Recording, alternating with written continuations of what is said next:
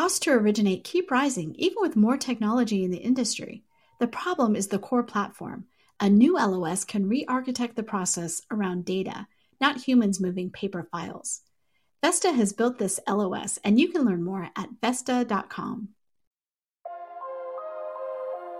Welcome, everyone. My guest today is Nima Ghamsari, co-founder and CEO of Blend, to talk about what lenders are doing to grow in this market and what home buying might look like for Gen Z. Hi, I'm Sarah Wheeler, Editor-in-Chief at HW Media, talking to Desmond Smith, Chief Growth Officer at UWM, about SafeCheck. Desmond, how are trigger leads impacting borrowers? So trigger leads have become a very big issue throughout many industries, not just mortgages, but specifically to mortgages. What we've seen happen is a loan officer or a broker will pull credit, and sometime within minutes, but definitely within the hour, we've had consumers receive upwards of 40 calls. Within a day or two, they may receive hundreds of calls. So that's the reason that UWM created SafeCheck to protect borrowers. Thanks, Desmond. And listeners, you can find out more about SafeCheck at uwm.com.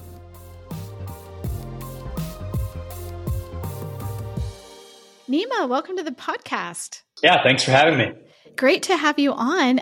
It is a challenging market we're in, but we also know that there are some bright spots here, and we also know that there are some good things going on. Love to talk to you a little bit about those things. So first off, I would love to know from you, because Blend really sits in a spot to oversee a lot of the market. What do you see lenders doing right now that you feel like is making a difference to their growth, to helping them in this market?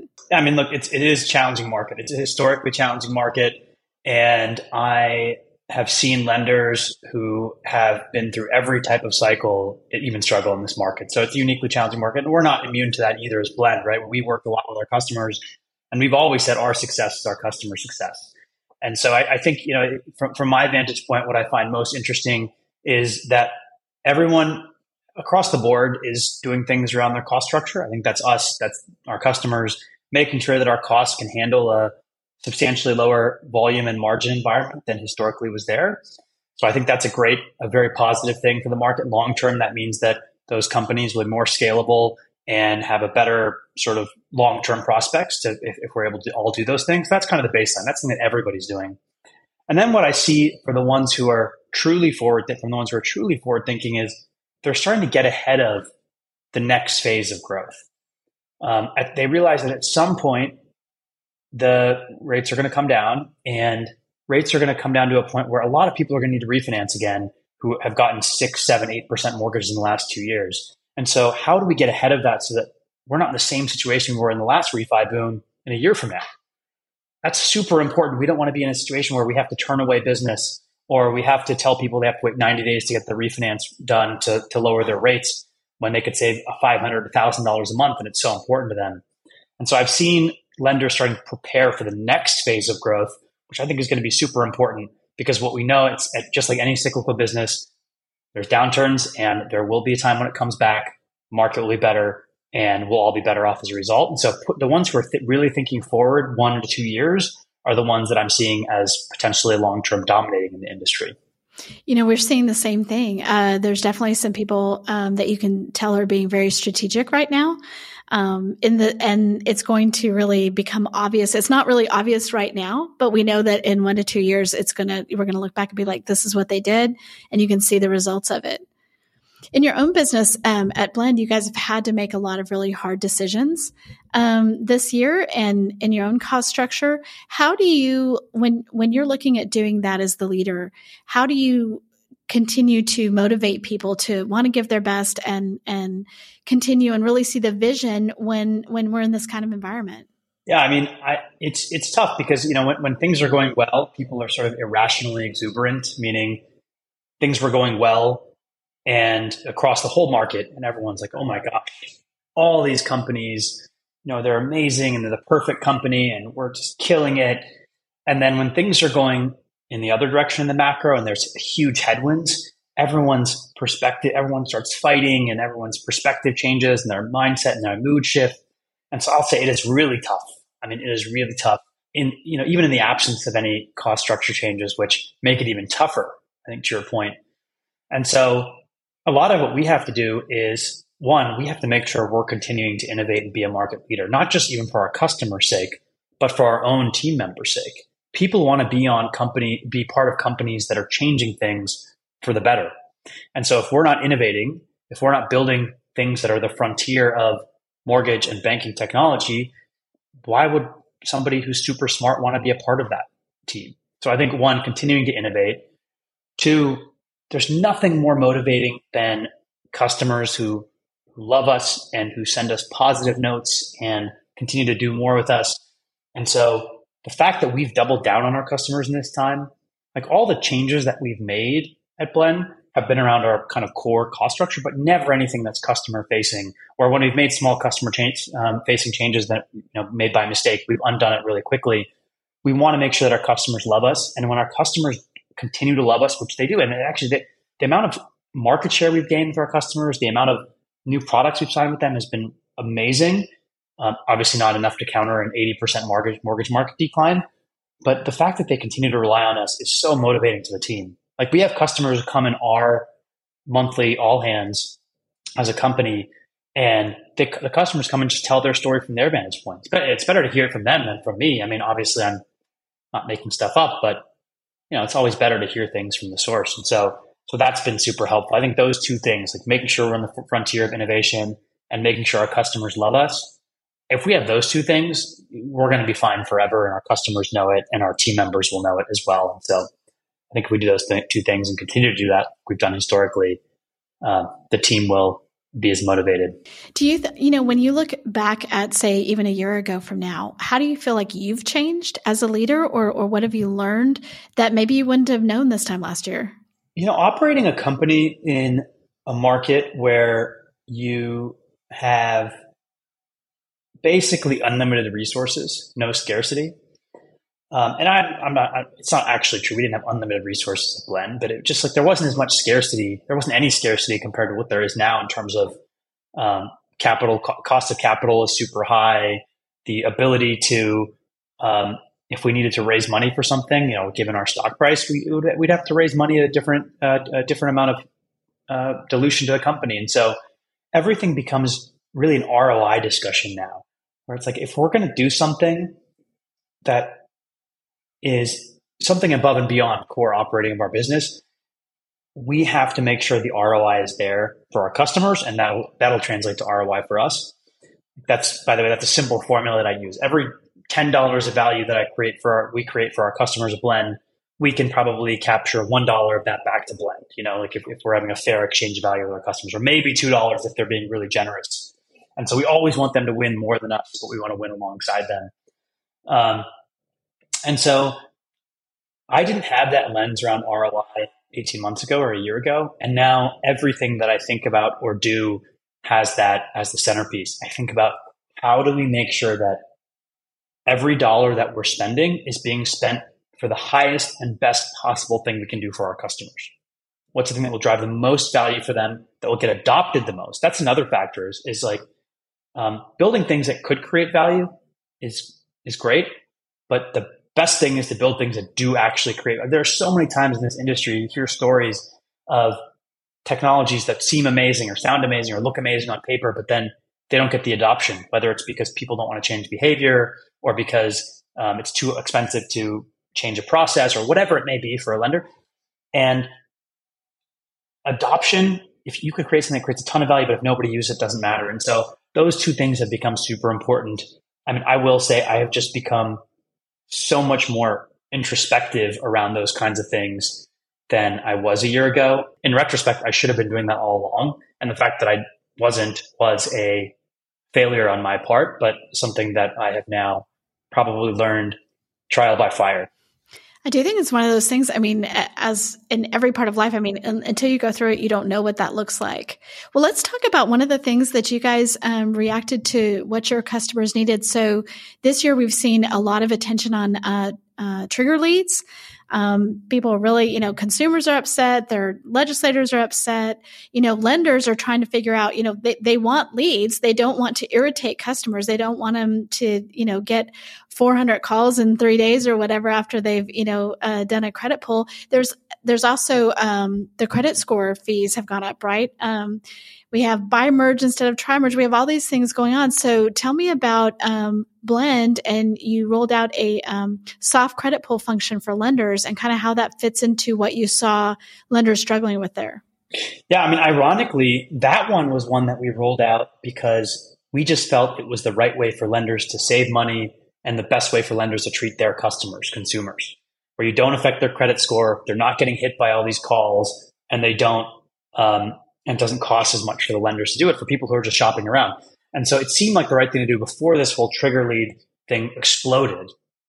And it makes sense, right? Consumers don't want those calls. Lenders don't want to pay $40 or $80 for a tri-merge credit bureau for somebody who's just shopping, and we're seeing conversion rates go down because there's no inventory on the market. Like, all these things add up. And so we started building that because it's right. Every modern fintech that you see that's direct to consumer, one of the first steps in their process is to do a soft credit check, because it's good for the consumer and it's good for them. Saves the money, good for the consumer. The fact that the mortgage industry hadn't adopted that at scale was an interesting phenomenon that I can't fully explain.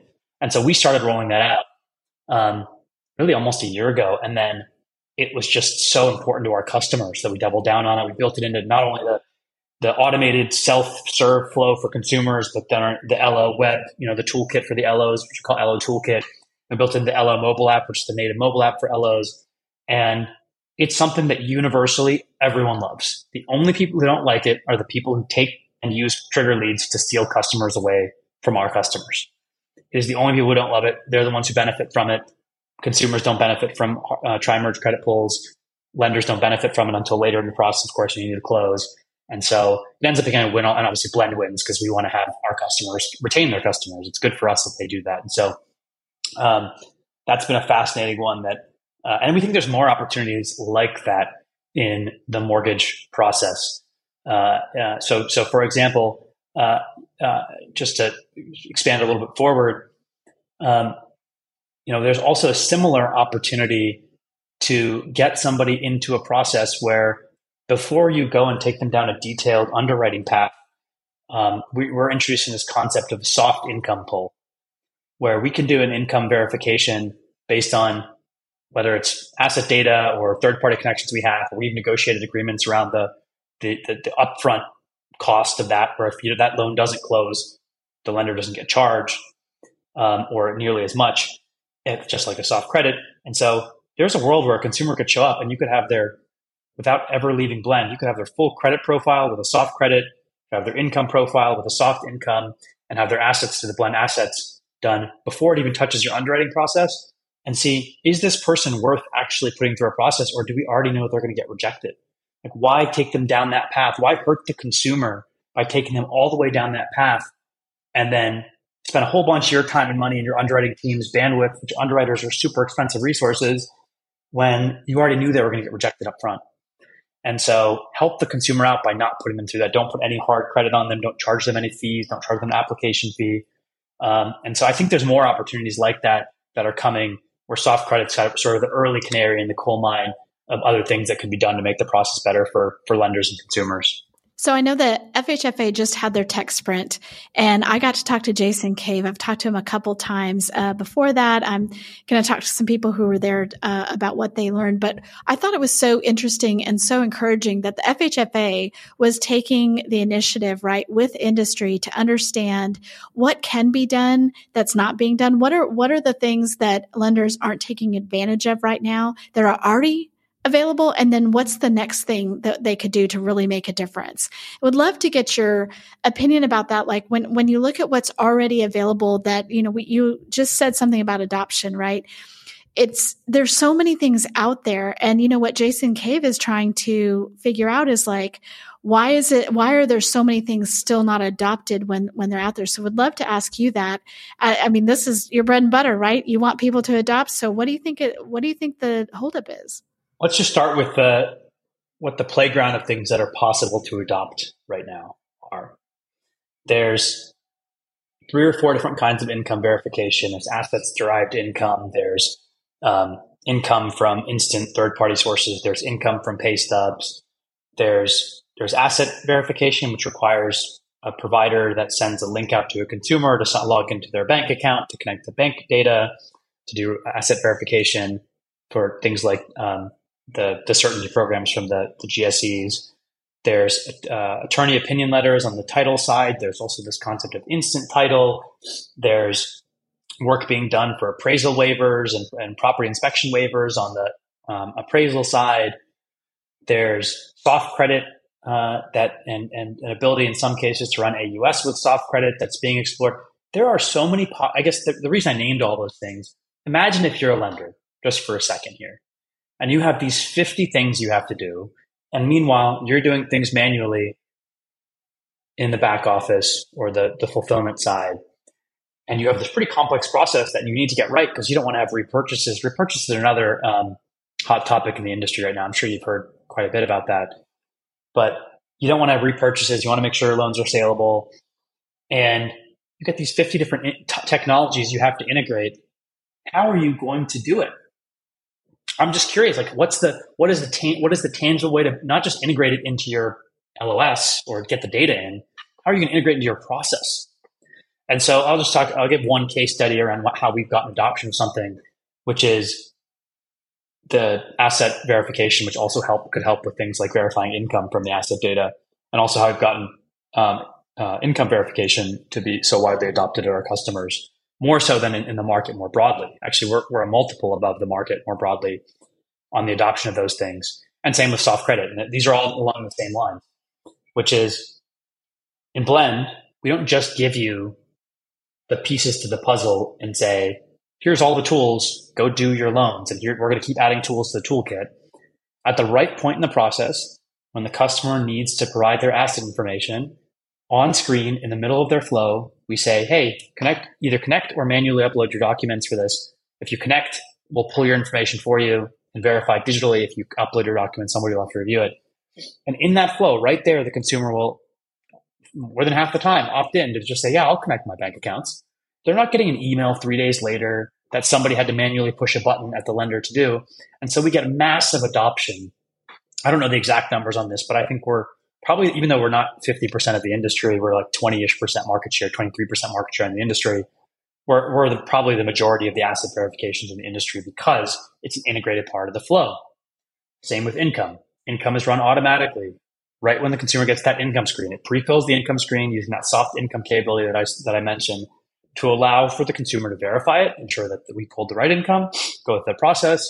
It's not some button somebody has to push in the middle of our back office. And so again, I think a lot of the challenges are when people are given 50 different tools to integrate, it's almost impossible to integrate them. Like that's a lot of what Blend does is we build this sort of end-to-end process that allows for lenders to take advantage of all these things out of the box. And then of course, give them flexibility with things like Blend Builder, which I'm happy to talk about separately, so they can configure the workflow to change to their needs as well.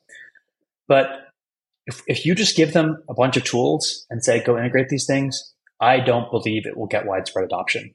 If you give them a pre-thought out, very well thought out process that is fully integrated, it will drive a lot more adoption.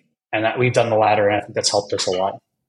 Do you feel like though, if you think about, that for a certain size of lender, it might be really hard to have that sort of pre-built, like all in one thing. Like they may only be able to do one thing at a time. So do you feel like that, that's just another challenge that smaller lenders have? No, actually, I actually think in that case, the inverse is almost true. It's the bigger ones that we work with who are like, hey, look, I like the way you've integrated income into this flow, but we need it a different way. I'll try to I don't want to name any customer names, but we have that happen all the time. And we're like, okay, great. There's a configuration point. You can change that. It's the smaller ones who want us to say, here is the box. Let's stay in the box. And Blend will keep innovating on the box and improving the box and then giving them like the right tools around the edges to give their teams what they want. But they're the ones who actually need us to do that.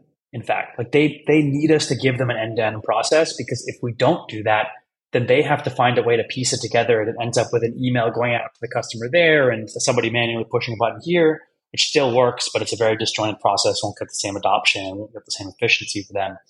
And so, yeah, it definitely is not the easiest thing to get adoption. It takes a lot of time and a lot of money to build and gets adoption, but it's worth it. I mean, the value is there in the end. The lenders will be able to do loans cheaper, and customers will have a better experience. And so everyone sort of wins. I've been talking to a lot of people about AI and what does AI look like in very practical terms, as far as like how it's helping people right now, right? I'm sure many of your solutions are actually using AI. It depends on how you want to define that, but I'm sure for years they've been doing that. But from your perspective, what are some things right now that are really impacting in a good way people's workflows or their the bottom line, the revenues, because of AI at lenders specifically? I think the short-term value of a lot of the AI that I've seen in the market is around customer service, like kind of how do you build a real-time agent that can help customer service? That's one that I hear a lot. People are using it for document processing, which allows them to, read the data off the documents and find the anomalies and process the documents, put the data in the right data field. It's actually super powerful for those kinds of things. I think the opportunity for AI is to fundamentally transform how the lender offers its products to its customers, meaning, or how it engages with its customers who haven't yet actually engaged with them in any other way. And I mean, the beautiful thing about the generative AI that's come out recently is that it can understand the intent of what a consumer is trying to do. That's a beautiful thing. Understanding the intent of what someone's trying to do automatically.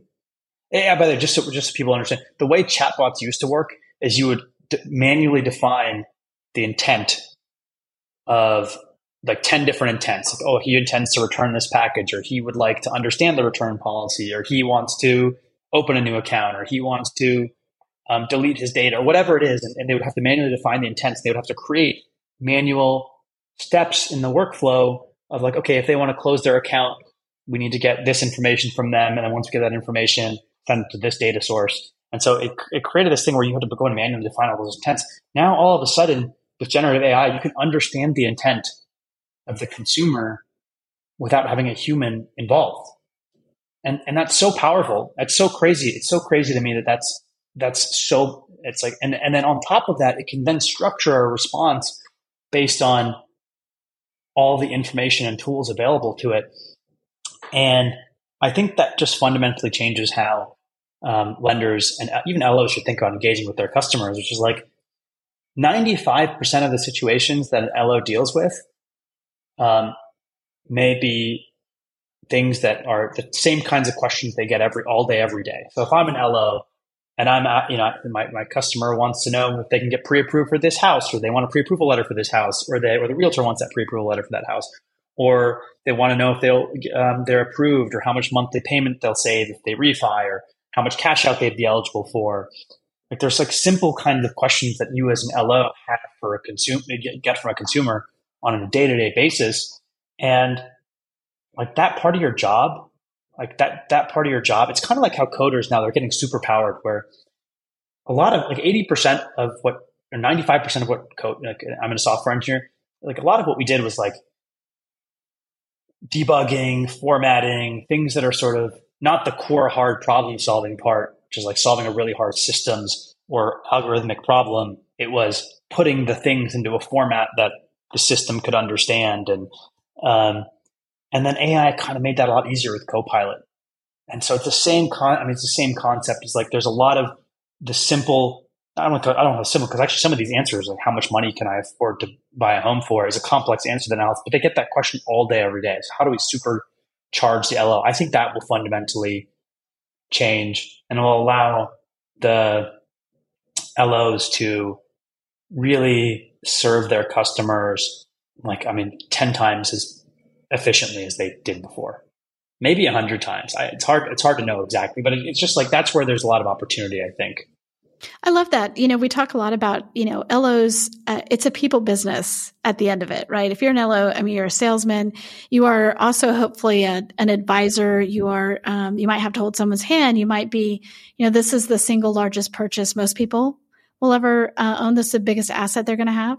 So, they want that human touch, even though they want the human to be informed by like what you're saying. Like they would love for that human to know all these things. They have all the knowledge, but at the end they need the emotion and the connection with the human. Exactly. Yeah. And so I think actually like that is something where, and not only that, by the way, it's kind of an interesting phenomenon where on the one hand, the consumer wants the LO's advice. And on the other hand, the lender has to give accurate information out to the consumer. And so they can't just have a brainless AI that's trying to interpret the intent. And so you kind of have this perfect phenomenon where consumers want to work with an LO, or at least have an LO there as somebody they're working with, they could work with. And LOs are a perfect person to like take all the work output that's being done for them instead of by some, maybe some like administrative partner they have, being done by themselves or done by the system. It's just actually kind of a perfect world where they get some work that they can look at, review, update, change, and tweak versus having to do everything from scratch and then send it out to the consumer. I think there's a real opportunity there for some ways the ways in which LOs interact with consumers can be, I think, fundamentally better. And consumers interact with lenders can be fundamentally better as a result of AI, but nobody's done it yet. We spent in the mortgage industry. I remember 10 years ago, people were like, they were anxious about millennials. Are they going to want to buy homes? How are they going to want to buy homes? How are we going to serve millennials? They're so different. They're such a different generation, all those kind of things. Do you guys spend a lot of time thinking about the next generation, that Gen Z, and thinking, how are they going to approach it? Do you feel like they're different? At your level, when you're building things for the future for lenders, like, what do you think about Gen Z? How are you preparing for that? Well, I think actually one interesting thing about Gen Z is they are, I don't know if the stat is true. I'm curious if you've got the stat. In a lot of ways, they're like harder working and more financially savvy than millennials. I'm a millennial, so this is not me. I'm not talking about, I've heard that they're a harder working and more financially savvy generation than millennials. And I think we have this rap for being this like lazy generation who, and I don't know if all that's true. But what I will say about the Gen Zers, I do think they're pretty savvy, and I think that they'll enter the housing market when the time is right. It's probably too early for most of them. I think Gen Z would probably be like 27, 28 would be the oldest Gen Zer. Is that right? So probably early in their home buying life cycle. And one thing that's interesting is when by the time Gen Zs become mass home buyers, the data economy will have been a lot more mature. And by that, I mean the ability for some of the things that I talked about earlier around credit and income and assets and the tools required to approve somebody. I believe that those will be essentially ubiquitous at that point. And the people who, and this is like, call it like 5 to 10 years from now when they're really mass buying properties. I don't know if you agree with that timeline, but I'm just basing it off the ages. So correct me if I'm wrong again, but I think the data economy will be ubiquitous. And so what I think that means for Gen Zs is that they will walk around with their mobile phones and maybe their Apple VR headsets or whatever's the latest and greatest thing in 2030. And they'll be walking around with sort of permanent in their pocket, maybe in their Apple wallet. Here's your buying power for a home from their financial institution, whether it's a mortgage lender or it's a bank or a credit union, a permanent, here's your mortgage approval. Whenever you find a home, show this to the realtor and that'll be used to make an offer. And that will always be updated with real-time data. So they'll always know it's accurate, real-time income, assets, credit, all the things I mentioned. And so that will allow them to not just be financially savvy, but know exactly what the system can do for them at any point in time. And by that, it's not just with mortgage. They'll know their unsecured credit worthiness from their bank. They'll know just like they know their credit card limit today. They'll know what they could get approved for a car loan. They'll know how much they could lower their monthly payments on a mortgage or their car in real time. Prepayment speeds, I think, will dramatically be even more rate sensitive than they are now on mortgages, because people will be able to find out what they're approved for instantly and carry it around in their pocket. And so I think that generation will have a higher rate of homeownership than any generation in history, assuming some supply problems are solved between now and 2030. And will have better financial success because they will fundamentally be able to understand the financial system better than any generation in history. And it's not because they're, necessarily as financially savvy as I said, but it's just, we're going to make it so easy for them to understand it. So that's what I believe. I mean, look, we'll see in 7 years if I'm right or not, but I think that's where the world's sort of trending. I'll have you back in 7 years and ask you and be like, okay, here's what we see. No, I think you're spot on that, on the timing as well.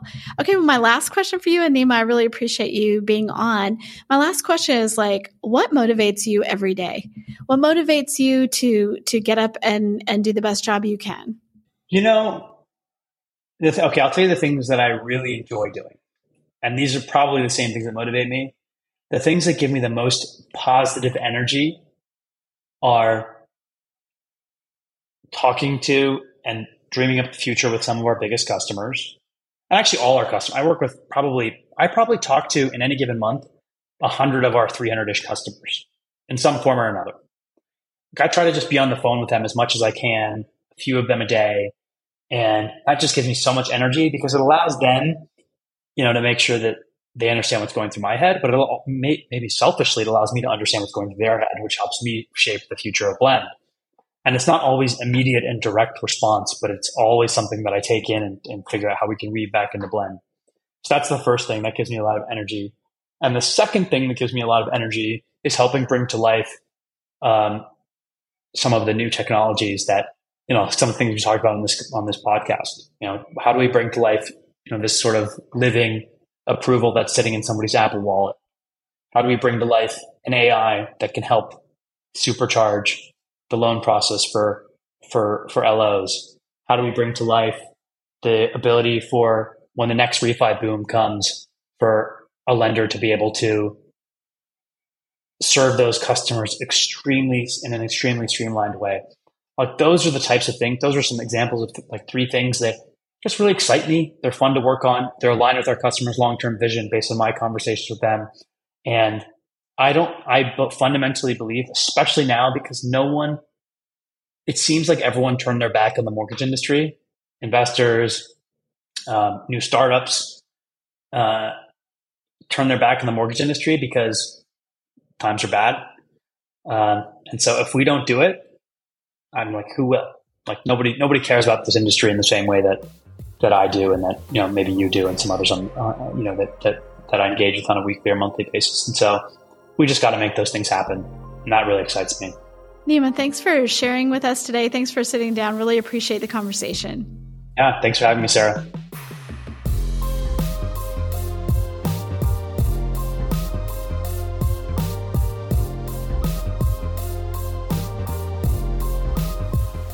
Thanks for listening to Housing Wire Daily. If you haven't already, we'd love for you to take a minute to rate the show and leave a comment.